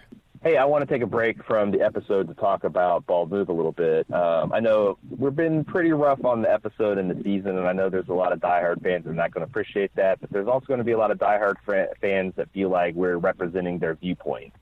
And we really have an agenda. Like, we watch something, if we like it, we like it. If we don't like it, we don't like it. We try to the best of our abilities, articulate the reasons for and against it. And, you know, that's an independent voice that you can trust to tell you their honest opinion, or our honest opinion always. And the reason we're able to maintain that independence and that kind of editorial integrity is because we're almost entirely fan supported. Like, a vast majority of our revenue comes from direct fan support, and the majority of that comes from the club. You can go to club.baldmove.com. Not only are you keeping independent podcasts alive, but you are also getting a whole bunch of exclusive bonus features like ad-free feeds, expanded coverage. Like we on Westworld, we had the Instant Talk podcast where you could actually get in your live thoughts and questions in our Instant Take podcast. We did the live Westworld watch, like we talked about in the housekeeping section of the podcast. We do movie reviews, all kinds of stuff exclusively for club members. And again, it helps fuel the engine that makes Bald Move go. Check it out at club.baldmove.com. Not only can you get a whole bunch of preview samples of those features, but you can also start a 30-day free trial at club.baldmove.com. So despite Dolores' assurances that they'll never be free until they kill all the humans, Bernard sides with the living, and he shoots her in the head, making her part of the dead. Mm-hmm. Trying to escape his nightmare. Yep. I don't think there's too much to talk about here. Let's move on to the infected host continuing to kill. As Akecheta sends his people through to Eden, he sees Maeve running to her daughter, and he follows her to shuffle them into Eden as Maeve holds back the wave of infected with her mind powers. Her daughter and Akecheta escape, but Maeve is gunned down by security, and then we see Akecheta reunited with Kohana in Eden. Yeah, I like the way that he made it through just as he's gotten shot. Yes. Like, as he stumbles into the rift, he's, like, clutching his back, but then he's fine because he made it through to the valley. Yeah. And now that I wasn't distracted trying to figure out what the hell is going on, why is, like, and that wasn't ever, when I say that, I don't mean I'm trying to struggle to understand what I'm seeing. What I'm getting at is, on subsequent watches, this entire scene seems like literal pointless carnage that could have been stopped by various parties at any time, and it was just allowed to continue for what the creators thought was a dramatically appropriate time, and then ended. And, like, struggling to understand the creative, I'm not struggling to understand what's going on, I'm struggling to understand the creative choice that was made there. Mm-hmm. Because as I'm watching all these people die that I care very little about because I don't know any of them, they've been kind of like cardboard cutouts with the exception of Maeve and Akecheta, even Hector, like, does people really give a shit about Hector? You know, or Armistice? Armistice is a cool character. Maybe she's a fan favorite, but, like, does anyone really care about her? Like, they're all dying, and again, Maeve could have stopped at any time because she did stop it. Right. For, like, 2 seconds. If she'd have crouched down behind that wave of hosts, she could have stopped it for 5 or 6 minutes because it's taken them that long to get a good beat on her. I don't know. I do know. I keep saying I don't know because I'm trying to blunt the criticisms from the fans that don't see the problems in here. But I just think that's bad. I think that's bad storytelling. Yeah, I'm pretty much with you on that. Yeah, everyone in this scene is dying, and it comes back to, you know, the idea of what is death even at this point. I mean, she uses her mind powers to protect her daughter. So, like, she's doing it in the mid, like, it's not even the big showy Neo thing she does at the end. Like, she can just, like, here and there make small changes that, like, save the people she cares about. But why couldn't she do that, like, a couple more times and get Hector and and Armistice and everybody else has been so loyal to her through? There's got to be a reason, right? And then she gets shot twice and dies. But Dolores gets shot 5 times by the Man in Black and tanks it. Yeah, I don't know, man. I don't know on that front. Like, Maeve being completely incapacitated, I don't even want to describe it as dead at the end of this scene, is surprising, and not in the way that they meant it to be, I think. It's surprising in the way of, like, I didn't know that could happen, even. Right, and, like, I guess I was excited for the finale because I thought Ford kissing her on the forehead was going to unlock some kind of crazy-ass thing we've never seen before, but we have seen hordes of hosts going at each other's throat, and we've seen Maeve stop entire armies with nonverbal communication. So like, I guess I was expecting to see some Matrix 2 shit out of her, and I didn't get it. There wasn't that progression, so it was odd and disappointing. All right, Bernard stops the data purge, but he cannot shut down the failsafe procedure, which is flooding everything. He takes the encryption key out of the system. William struggles to live through the world's longest elevator ride. Past Bernard rides that elevator up as the facility floods, and security puts bullets in the infected host as the valley as a whole starts to flood. Then Bernard is pissed at Elsie because the host died, and she freezes him and goes downstairs to negotiate with Hale for her help. Instead, Hale shoots her twice. Bernard sees this and loses his shit, which sends him flashing forward to Hale figuring out that he hid the encryption key in Dolores' dead head. They unlock the data and begin the transfer, and Bernard instantly regrets his decision to kill Dolores, and he desperately searches his head for Ford and some kind of guidance. He's able to conjure Ford, who explains that humans don't have free will, but hosts just might, and then he puts a choice to Bernard. And Bernard makes the choice to preserve his kind, and we flash back to him and Ford creating a new host. Are we actually going to stop before the end of the episode? I'm starting to panic here. Nope, I'm going through the end. We're out of time here. I'm just a passenger on the podcast. I thought I had free will. I mean, this is happening over the course of maybe 2 minutes of screen time. You know, it's not like this is a super long scene. It's just a lot of stuff is happening because it's all flashing back and forward, and it's memories, and it's false memories, it's false personalities. It's crazy. And I'm not saying that's like a bad thing, but my God, it covers so much. So Bernard, when he makes this choice, remembers putting Dolores Marble into the head of a host version of Charlotte, who goes on to kill her namesake, making it all the way into this very scene in the future where she kills Strand and his goons. And then Haloris changes her mind about her plan, and she sends the host inside the Valley Beyond somewhere that no one will ever find them. And when that's done, she shoots Bernard. Okay, we're done describing the world's shortest and yet longest scene. Man, I don't even know where to start. Because I have to scroll like 3 pages back in my notes to figure out where to start at. So, petty grievances aside, like, I don't understand when the humans are going through the bodies of the hosts and, like, shooting them occasionally, what they're actually doing. Yeah, that wouldn't seem to serve any function. It's just like, hey, it's a cool scene we've seen in a bunch of war movies when the battle's fought and lost, and let's show it, like, but it doesn't really make any sense. Right. Bernard realizing they've all done for nothing, but he doesn't realize that he's already. I mean, this is a pretty cool twist. The idea that Bernard has actually solved all these problems by himself and then scrambled his memory to keep the plan from being screwed up. Yes. Like, I don't know. It's 10 episodes of build up. Cool is what is what the problem is. And especially since. Go ahead. I love the idea that Bernard has given Dolores a choice. Or I should say Arnold gave Dolores a choice to bring about her consciousness, and then Dolores is returning the favor here. She's giving him the opportunity to make a choice that, to whether or not to bring her back and to let her, I guess, destroy humanity. Elsie's dead forever? Forever well, is... I guess since they've got perfect scans of everything that happened in the Mesa, so they could probably reconstruct her to be good as new. I would say no one on this show is dead forever. Yeah, I guess that's true. Also, they can just pull pearls out of necks now. That's the thing. You can reach in with your human fingers and take out a pearl, no problem. I mean, at this point, Hale is not a human anymore, but still, like, I think the point stands is, like, what happened to the elaborate sawing through skulls procedure? Right. That has been the de facto state of how this stuff works.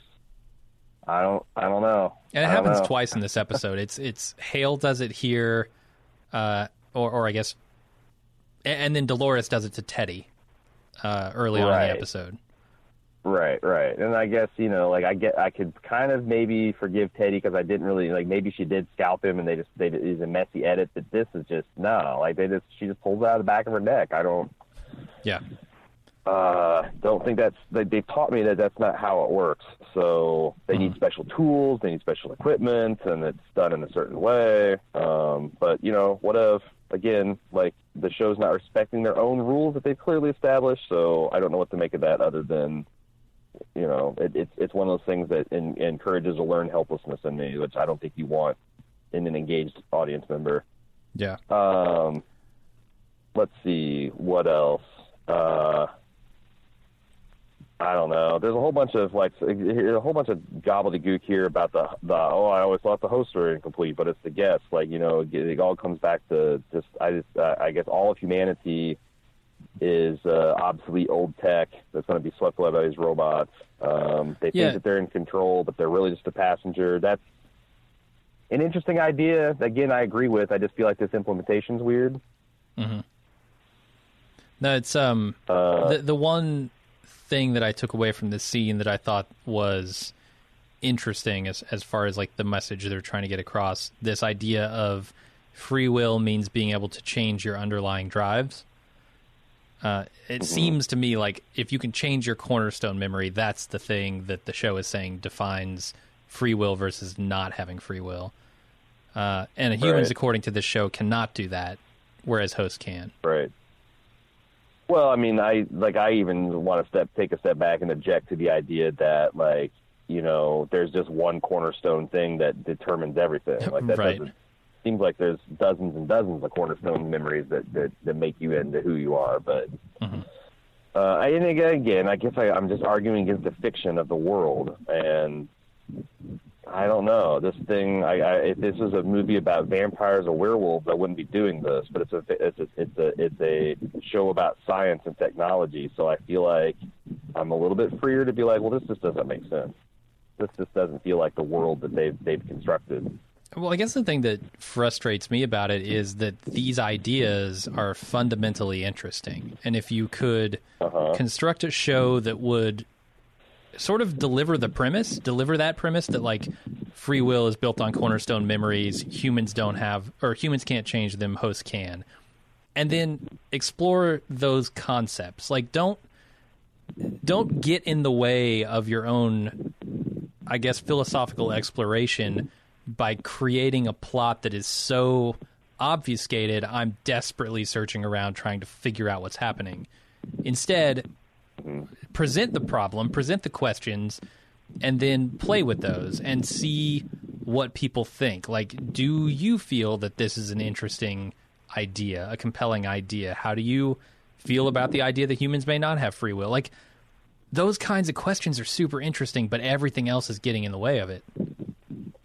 Plus, they just throw it to you in in a rapid fire 2-minute scene that the whole season's led up to, and I'm like, I don't know. I guess that I thought this was going to be an exploration of whether humans have free will or not. Where in the final episode, they just feel like they just concluded it.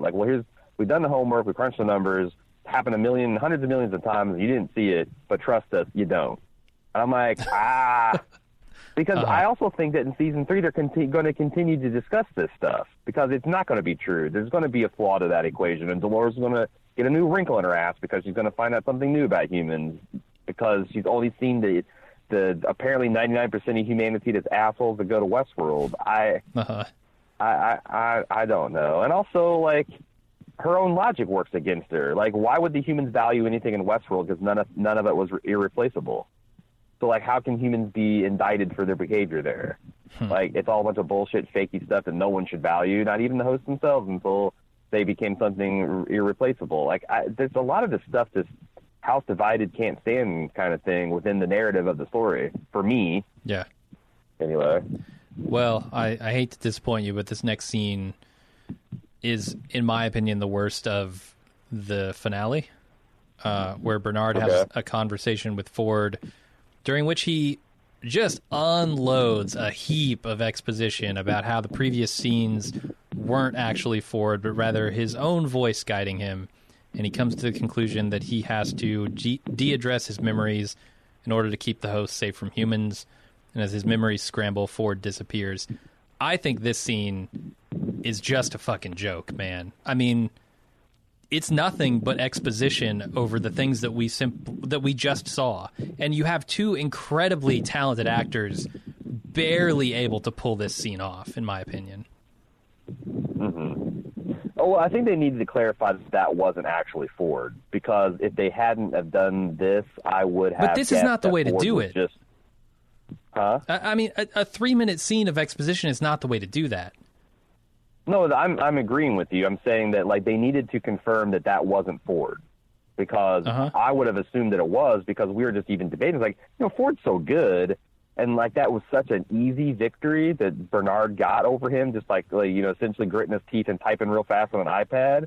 That it wouldn't. I fully would have bought that Ford was just hiding in a weird nook in Bernard's cranny, and they needed to establish that. But I agree that this was not the best way to do it. Like they load up Anthony Hopkins with a bunch of high and mighty stuff about achievements and how we're always chasing the horizon, but he's talking about humans, but that doesn't really apply to humans because we are just passengers. Like he's using the language like humans are these titans and these captains of industry and look at what we've done, but they've also just undercut that by saying that we're only passengers. We're sophisticated enough to like perceive the world and have some ideas about it, but we don't have any control over it. And again, this is where the script's fighting with itself. Yeah, and they're trying to convey those ideas with an economy that I wish they would have applied to the rest of this scene. You don't need Bernard to completely explain everything that just happened. I wrote it all down, but I don't even want to go over it anymore. I just hated this scene after a second viewing. Yeah, I don't hate it as much as you because I think it's of a piece of all the other mistakes that they made. But I do feel like this is just what happens when you've got 6 or 7 episodes of plot and 10 episodes to fill. Like you're going to get scenes like this. You're going to get a lot of narrative foot drag, and you're going to get a lot of we'll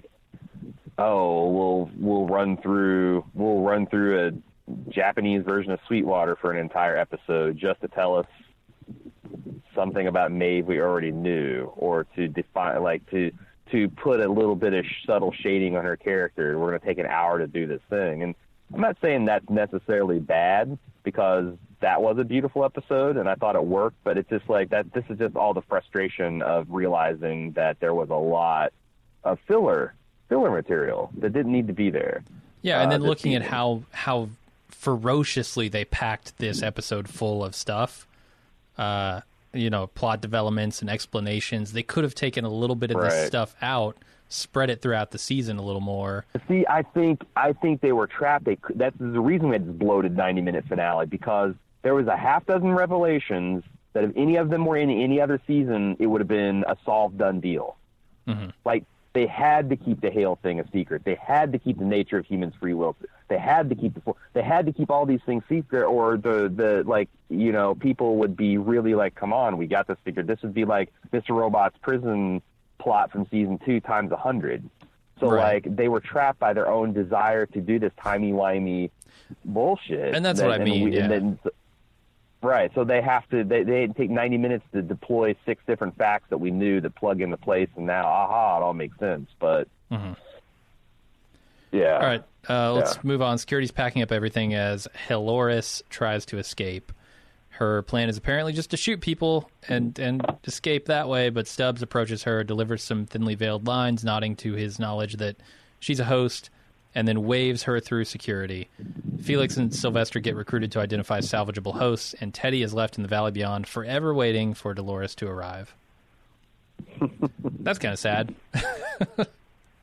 Yeah, I mean, I think that again, they'll eventually rescue, when he's ready, when when they've secured a future for the hosts that he can come out, that he's just, well, fundamentally what Dolores changed her mind did, what I think what Dolores, you're supposed to understand Dolores changed her mind about was the fact that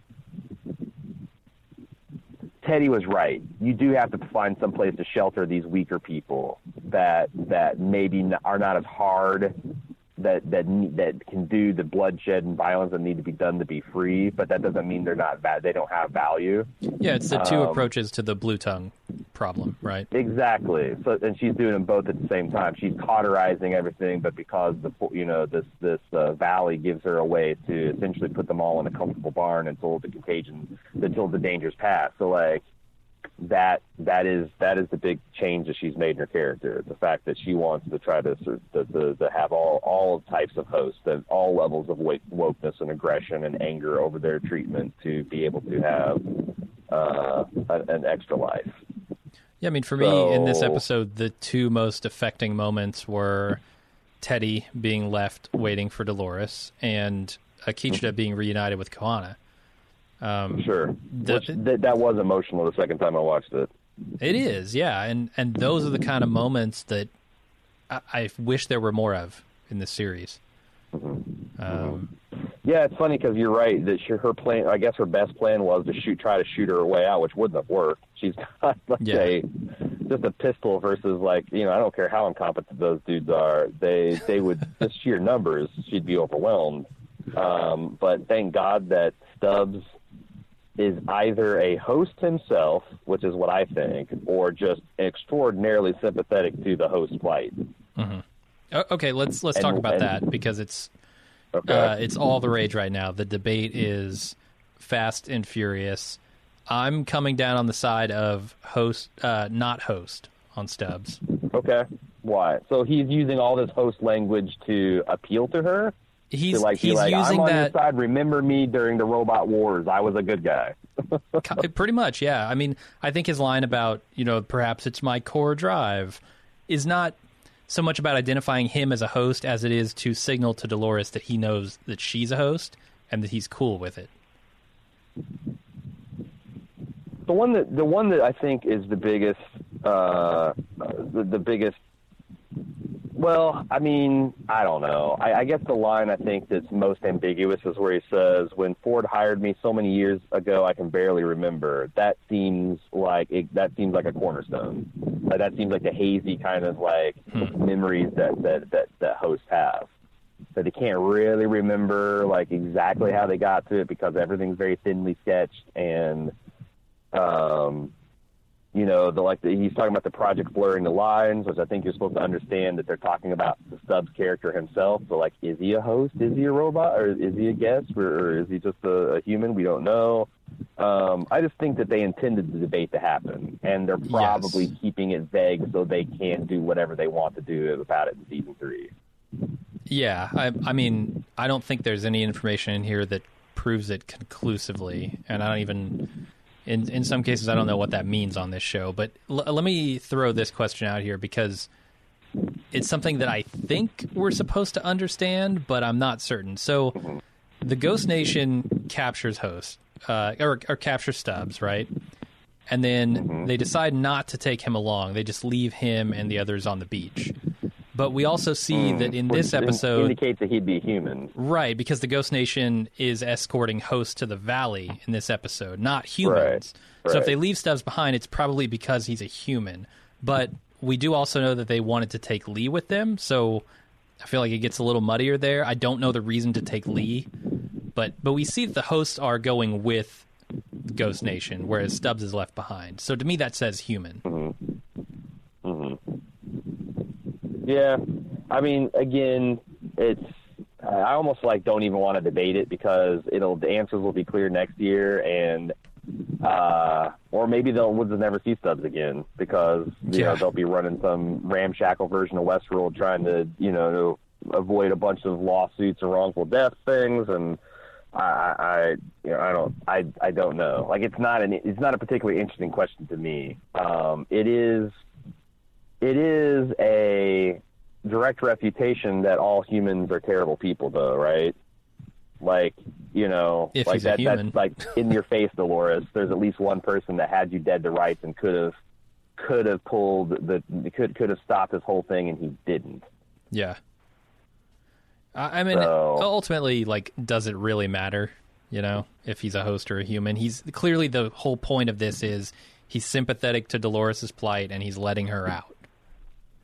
Well, I think it does matter to Dolores if he's a host or a human, I said, because he would be the one example of a human that, because I don't think she's experienced a human that wasn't a terrible person. Even the one that helped her so much in the first season turned out to be William, a monster. Uh-huh. Like, he wasn't helping her out of any kind of altruism. He was, like, infatuated with her.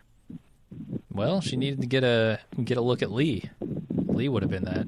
Yeah, but she didn't. That's what I'm saying. Like, there's several examples of virtuous humans, but she didn't get to see any of them. Yeah. All right, final scene. Dolores is now outside of the park. She has recreated Bernard, and she introduces him to their new home, a place hidden away from the humans, which will give them a chance at survival. Bernard says he's still going to stop Dolores from killing all the humans, and despite that, Dolores knows it will take both of them to survive the coming work. Bernard takes a solitary tour of the house while Dolores talks about the gift that they've given each other, which is a choice. I really like the MC Escher drawing of a hand drawing a hand that was hanging beside the 3D printer. I thought that was a pretty clever reference. I don't know. I don't know why Dolores needs Bernard and why Bernard needs Dolores. Like, did they both have? I think it's that tempering factor. Yeah. But to what end? Because if Dolores, does Dolores secretly want to make peace with the humans? Because she's read enough about human nature to know that that's probably not possible. Well, I mean, Dolores got a lot of her own kind killed, you know? I guess that's true. And I think she might continue down that path, and eventually no one but her will be left, and she can kind of see that. And if Bernard pitches in, then maybe that won't happen.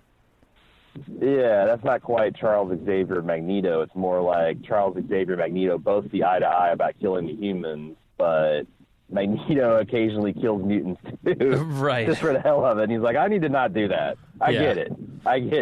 Some of the mutants are kind of weak sauce, and I need to not have to rip their heads off every single time. But it's a bizarre place for me to be as a human, though, because I don't see any of my own kind to really root for. I don't think my own kind is kind of represented. But it's like this, you know, we're the devils, and the hosts are these angelic beings, and they're righteous, and you know, they're ever living and all that stuff. It's just I'm not sure who I should be rooting for or what end game I'm wanting, right? Because if the show's thesis is right, then humans are just obsolete and they're awful, and they need to be put into dust in a history as fast as possible. And honestly, for the new stuff. Yeah, I'm not unsympathetic to that idea. Like I've said before, you know, I don't see much of a difference between humans continuing in some form versus their creation kind of taking over, and that being the natural process of evolution.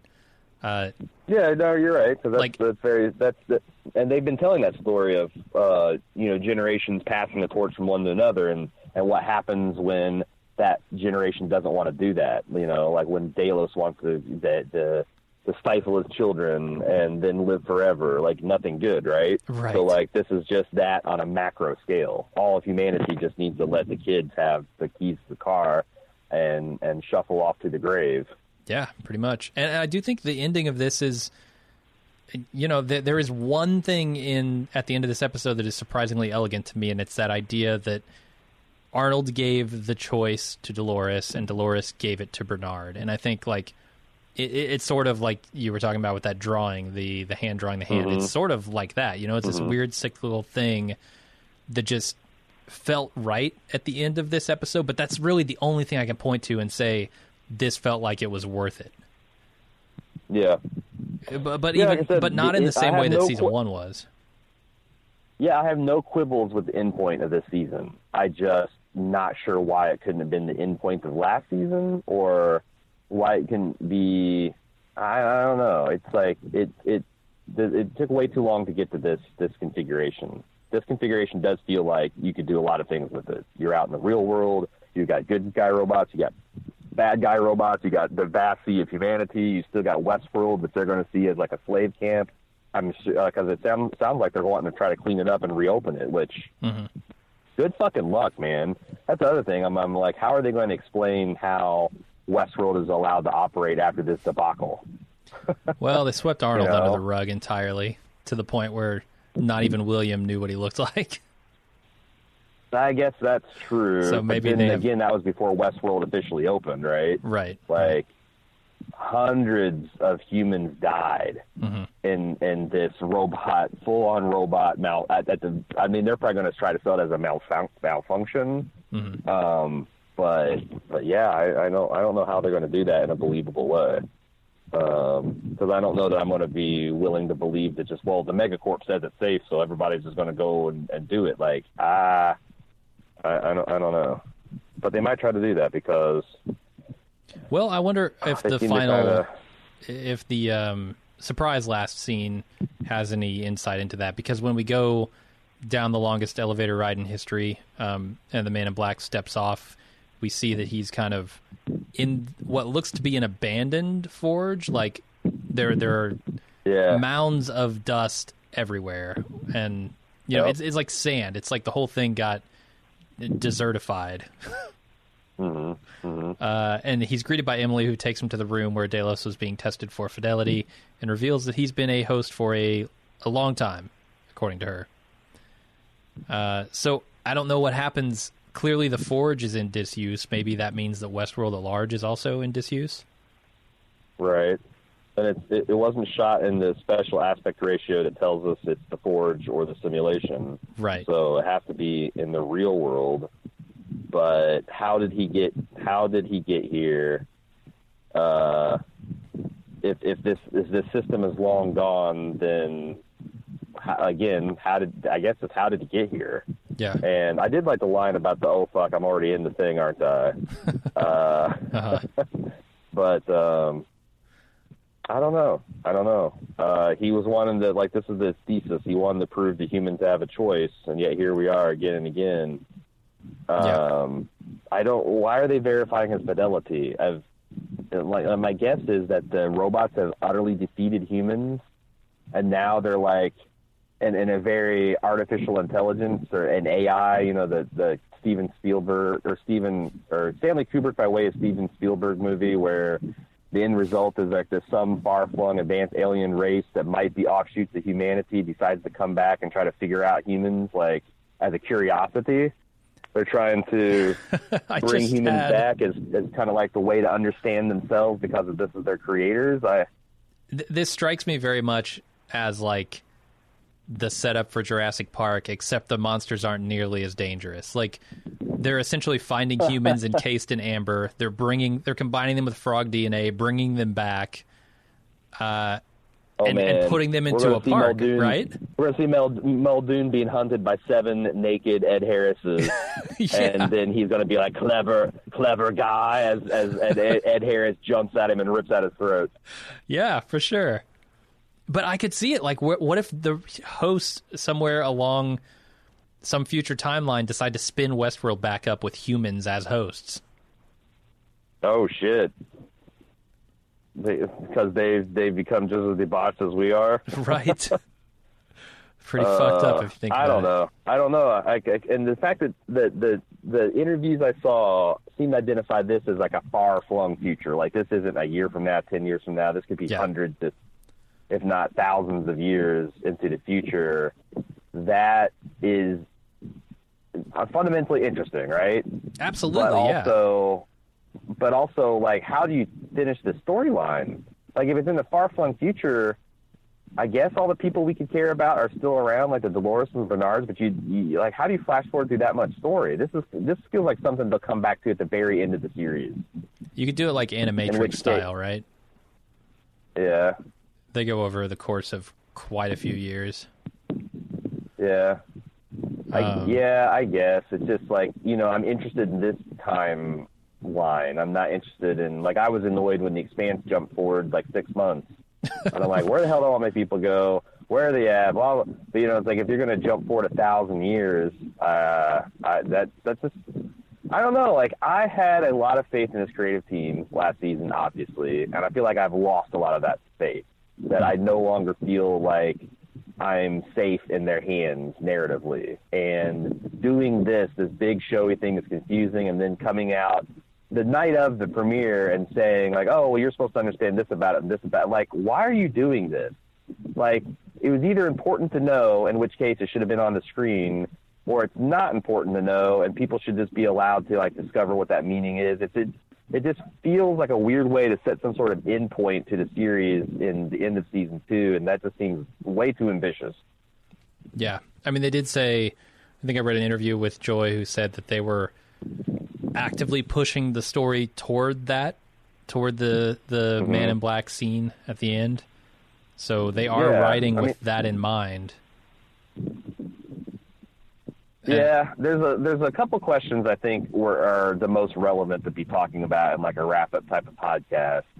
One of them is, like, what does that mean to push? Like, how would we feel if we came back and it's 1,000 years in the future and there's no humans left, and this is what we come back to in season 3? Are we prepared for that? What does that mean? What would that? And also, the other big question I have is, what are the 5 marbles in Dolores's purse? Yeah. Who is on there? Like, Bernard has to be on there, right?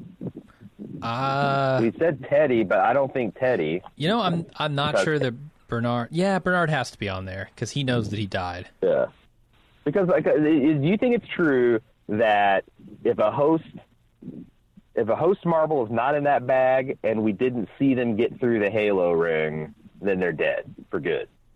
No, because I think that the humans are going to try and salvage Westworld. So I don't think anybody has to be truly dead at this point, except maybe Lee, although he's probably in the Forge. Because I know on the Instant Talk we're talking about how that's probably Teddy in Hale's body at the end, and they show the bloody tools where probably they just got done swapping out the marble. Yeah. Dolores is back in her old body, and now someone else is in Hale's body. And there's 5 marbles to play with. So one of them is Bernard. They did show Maeve's face as Hale is like as Deloreal or Dolores is going through. Like, so I feel like Maeve has got to be there. They also showed Armistice and Hector, which would make sense. I'm not sure who else would be. It can't be Akitata. It can't be Teddy. Who is the? It can't be Ford. It can't be Ford? No, his marble blew up in the cradle, I think. Let's see, I guess there's no... the other thing that the show kind of confused me is they made it a point like the cradle's for the guests, the cradle's for the host, the Forge is for the guests. They also made the point that the guest data was much larger than the host data, but the guy that's working the satellite said, holy shit, look at the size of this package. It's not the guest data. So it's the host data. Is it so big because the boundless world that they're living in now takes so much time to communicate? I assume so, yeah. And also, they say that there's no guests or there's no hosts in the Forge, but yet we see Delos stomping around in Sweetwater. Not just an actual reference run, but like a simulation. So doesn't that mean that the host data has to be part of the Forge, which means anybody can come back? Right. That's why I'm saying, like, everybody is potentially in the Forge, and then we also have people on marbles. So. Right. So I that's what I'm saying. Like, I don't know that it's even worth trying to figure out who's in the purse, because it seems like it just seems like the show can bring back anybody at any time with the rules they've set up, and that feels frustrating to try to figure out. Yeah. But that's probably what we'll be talking about a lot next week in the wrap-up podcast. All right. Well, let's wrap up this podcast, because that is the final scene. I've said about all I can say about it. We're not going to do feedback this week because Aaron is on vacation, and most of the feedback, is probably going to be wrap-up kind of stuff anyway. So we're going to come back next... Yeah, what? I was just going to say also, like, as it turns out, I think that's a good idea, because I think that I'm open to as I read more information and think about it more, that maybe this stuff will start to figure out, like it will start to sink into place, and like, you know, where the consensus now is, it does seem like this is a weird, bewildering finale to kind of a weird paced season, but it'll be interesting to see how that changes, and it'll also be to see.